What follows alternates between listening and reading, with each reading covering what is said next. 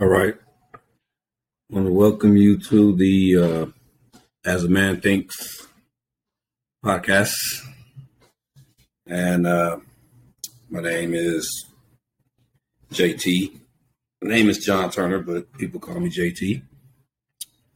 I started this podcast because I wanted to give a little insight on how a man thinks about certain things. I know in today's society, it's all,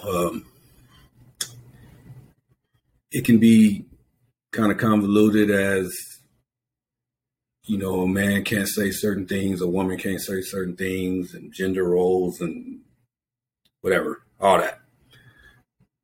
But this podcast is strictly for a man and what he thinks. And I don't speak for all men, but I'm speaking for myself. And so when I was deciding on what to discuss first, I did some thinking, and then I said, you know what? I'm going to talk about something that's very close to me. And what is very close to me is how I grew up. And, you know, I came from a 2-parent home, and latchkey kid, and, you know, didn't have to eat sugar sandwiches, whatever, you know, all the oodles and noodles. I didn't have to do all that. So everybody thought that my life was great because I grew up as the only child, and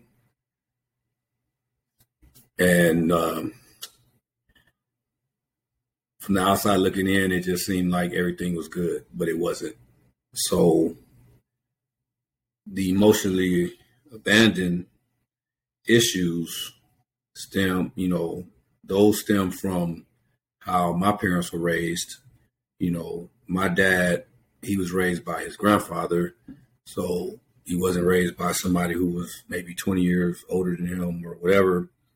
So he grew up with that, you know, tough man syndrome of, you know, never let nobody see you cry, and bet not cry, and don't talk about your emotions, you know, all this stuff. Because, one, the neighborhood I grew up in, mostly black, everybody pretty much knew each other. So if you did have a problem, nobody sought out help for like therapy and talk to somebody else about it. They just go get high. You know, my parents grew up in the 70s, so go get high, man. It's whatever. Go to work, get some liquor, beer, smoke some weed. So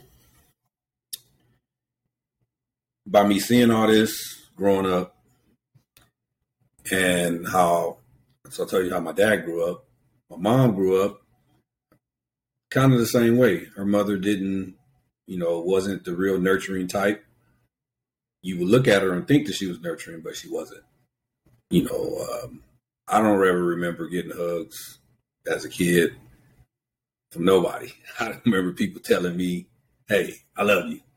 Nothing. You know, just it wasn't none of that going on.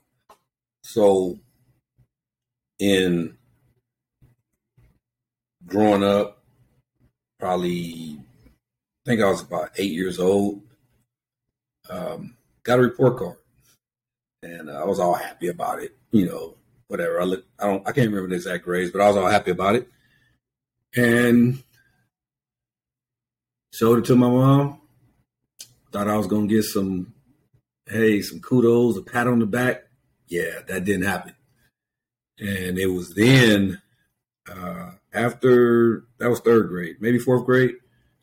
She never asked to see another report card my entire school years, to finishing elementary, junior high, and high school, even college. Never asked me for that. So experiencing those things, it made me hardened. It was hard, you know, as far as dealing with relationships, dealing with other people, because I didn't know how to tune into my feelings. And so when these things happen and I'm faced with different situations, then the other person that I'm dealing with, you can a lot of times be hurt, and even if I cared about them, I loved them, I didn't know the correct way. Well, not the correct way, but I didn't know how to fully get what was inside of me out so that they can believe that I felt about them, how I felt. So just, I don't know. Oh no. It was a hard, definitely hard time in my life. And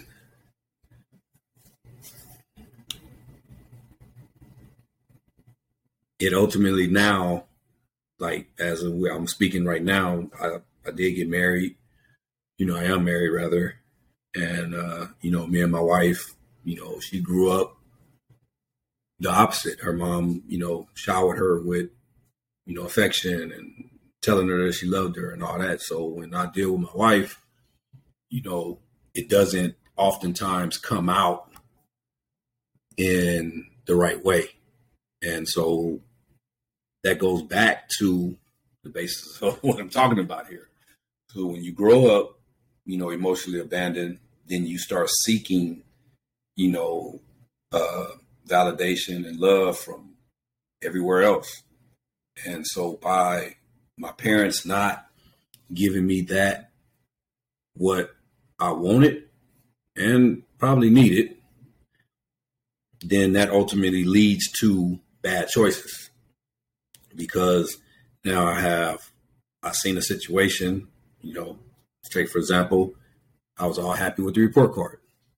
I'm thinking, hey, my mom's going to tell me you did a good job, son. Everything's all good. Yeah, that didn't happen. So by that not happening, like I said earlier, I said, well, damn, if, my parent is not happy for me, then who ultimately in life is going to genuinely be happy for me?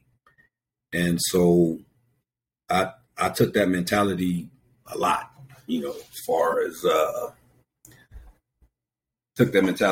lot as in making my decisions, because I treated people like a grain of salt a long time in my life. Like I didn't think nobody cared, and I didn't care if they didn't care. So that's how I showed up. I was very hard exterior, didn't let too many people in, never told women I loved them hardly, never called them baby and all the little pet names and all the little things that's natural to a lot of people. That wasn't natural to me because at a young age, I saw that. Now, talking about this, that doesn't give me the excuse, as I am 47 years old right now, that doesn't give me the excuse to keep on with this behavior because I recognize it. And I know that is not the right way to think. It's not the right way to show up in life. And, through counseling, I've been to counseling, I've been to some group therapies and couples groups and all types of stuff. I learned about these things called 3 C's. And there's a lot of 3 C's out there people can have, and they tell you, hey, it's changes, choices, and whatever they communicate, whatever it can be. But my 3 C's are the conditions, the cognitions, and the choices. So the conditions are the situations that happen, situations that we see on a daily basis, and then when we see those, experience those conditions, then we have the cognitions, which is our thoughts about it. And some people will believe that, if their boyfriend or girlfriend or kid or whatever does something to them, says something that, oh, you made me mad. Well, it's not necessarily true. Nobody can make you feel a certain type of way because you have a thought that goes with it first. You see anything, the thought happens, even if it's a split second. You have a thought, and that leads to a feeling. But even before that thought, you have a belief. And like I shared with you earlier about my belief was that, hey, if my own mama ain't showing me the love and edification, then why would I ever believe that some woman is going to show me this? Or a family member or another coach or whoever. I always thought that my parents had the unconditional love for me, and maybe they did, but they didn't know how to show it because they grew up with conditions and they had cognitions, and then they ultimately made choices. And so when I figured this all out, I did go have a conversation with my mom and ask her, why did she do what she did? And she didn't have an excuse. She had no reason. She didn't deny it. She said, I know I didn't ever tell you I loved you. I know I never hugged you. So, I was basically the little kid. If I was crying, just let him cry in the corner. And that's it. So, anyway, back to the 3 C's. After you have a thought about what you saw, then you ultimately make a choice. And based on that choice, you can have a undesirable or desirable outcome. And if it's so detrimental that you will keep on making those same choices based on a certain condition that you saw, it's almost like it's 2 kids grow up in the house, same parents, same mother, same dad, and one to turn out to be on A Street and the other one on B Street. And people are like, well, y'all grew up in the same house. Why are you on A Street and you on B Street? It's because we all have our own thoughts, even identical twins. Nobody thinks alike, period. Nobody. So that's just the way things are.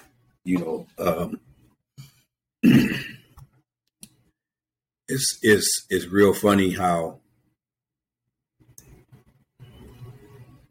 when you can look at something and you can take yourself out of the situation. And I tell my wife this all the time, that it's almost like, it's almost like playing chess. So when you play chess, you're sitting across from each other and you're trying to think 3-4 moves ahead and, wondering, if I do this, if they do that, you do that, or whatever. For the chess people out there, they're going to understand what I'm saying. When you watching somebody play chess and you know how to play chess, you can see the board better because you're standing and you're looking from a different view. So that's almost like in life. We sometimes look at things with rose-tinted glasses on. We look at them from our own perception. But you have to ask yourself, is that really what I'm seeing, or is that what I want to see?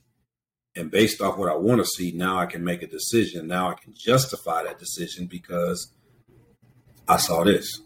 Another example. Say some milk spilled. I'm going to use the milk spilling on the floor. And you come in the kitchen and there's milk on the ground. And all the kids at home or whatever, wife or boyfriend, whoever,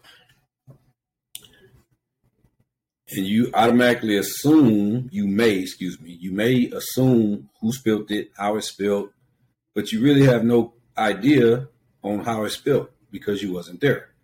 So some people will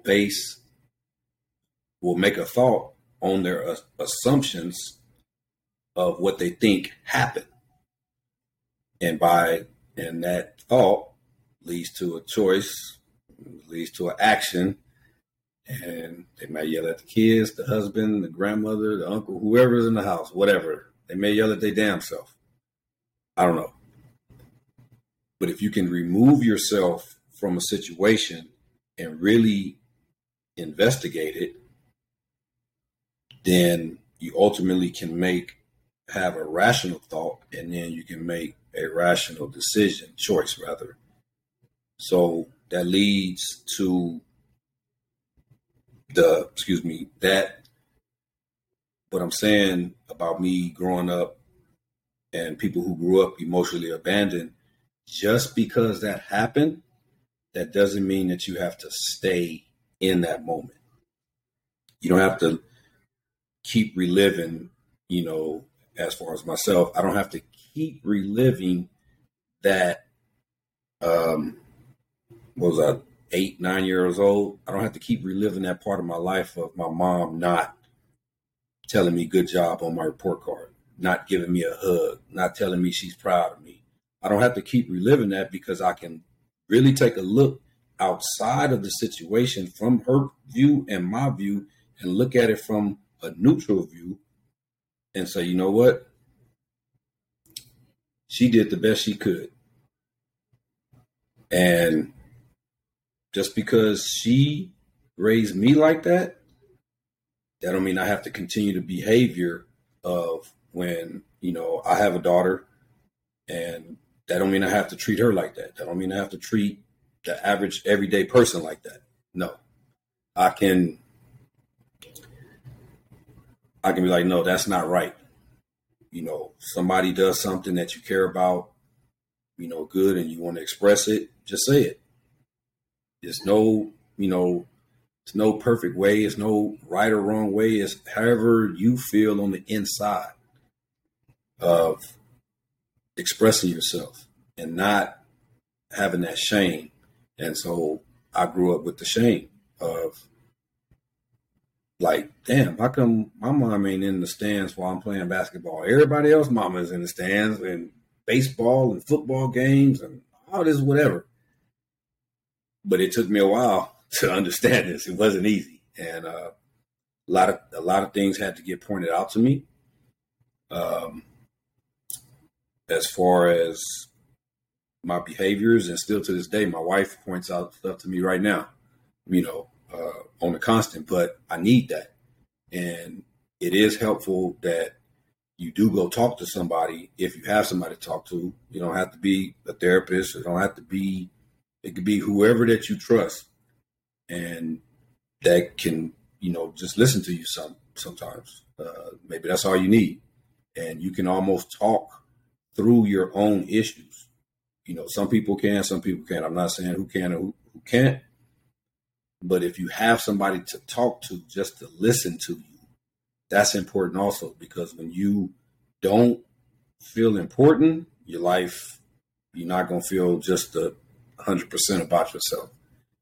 It was another thing that, I learned about the 4 basic needs in life, and that was to feel important, to love and be loved, to have variety in your life, and just to live, and not just like breathing, but to actually live, not just be a robot, not just get up, go to work, come home, eat dinner, take a shower, get into bed 5 days a week, weekends, go to the beach every weekend, go to the zoo every weekend, the park.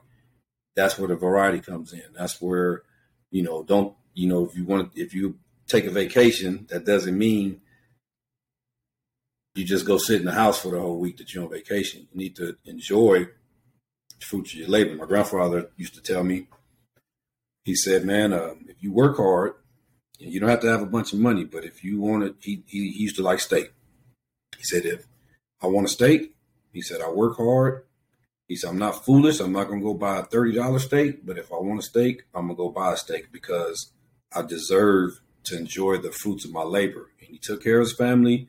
After the family was taken care of, they needed. If he had money to go buy him a steak, he went and bought a steak. And that was a good analogy because it really taught me something in life. It doesn't mean that you have to always just be on autopilot. Just, everything is so structured. Yes, you need some structure, but then you also just need to live.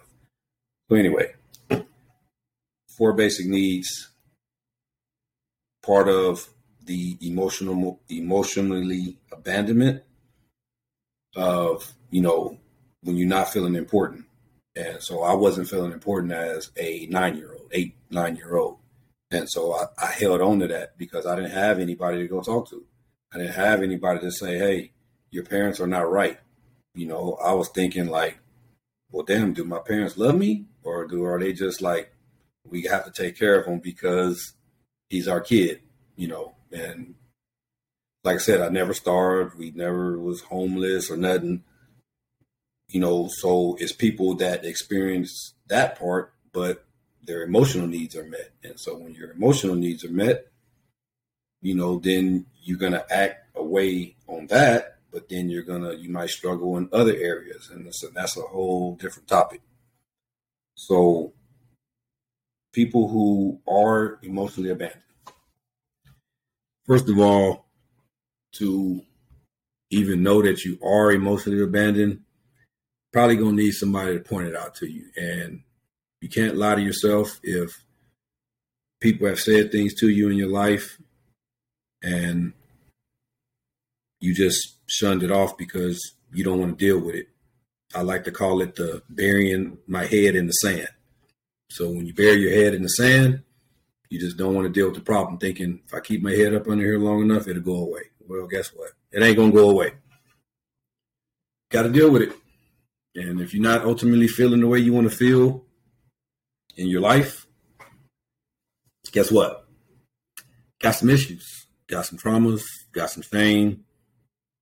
You're embarrassed by some stuff. You might be dealing with grief, all type of stuff. But the emotional side of it, I know for me, being born in the 70s, I was born in the mid 70s. So yeah, it was different times than what they have now. The kids now are way different, and it is what it is. Every generation is different, but yeah, it was some tough times. Then it was tough. Everybody in my neighborhood was, we was all gangsters. Basically, our little neighborhood. I'm from Venice, and yeah, it was really something. I ain't gonna lie, real tough. It's either you're a man or mice. Basically, that old school saying, man or mice, man. Couldn't cry.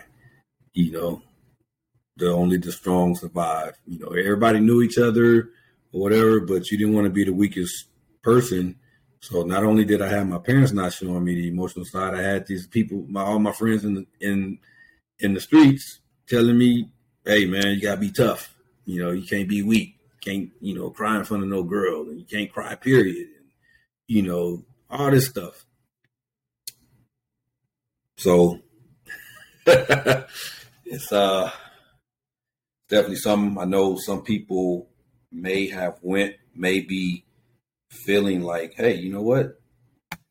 This sounds a little bit like something that I went through. Maybe not the exact situation, but if you know that you do struggle with showing your emotions, then you might want to try to look back on some situations that you could think of that really affected you. And you'll be amazed at what you can remember.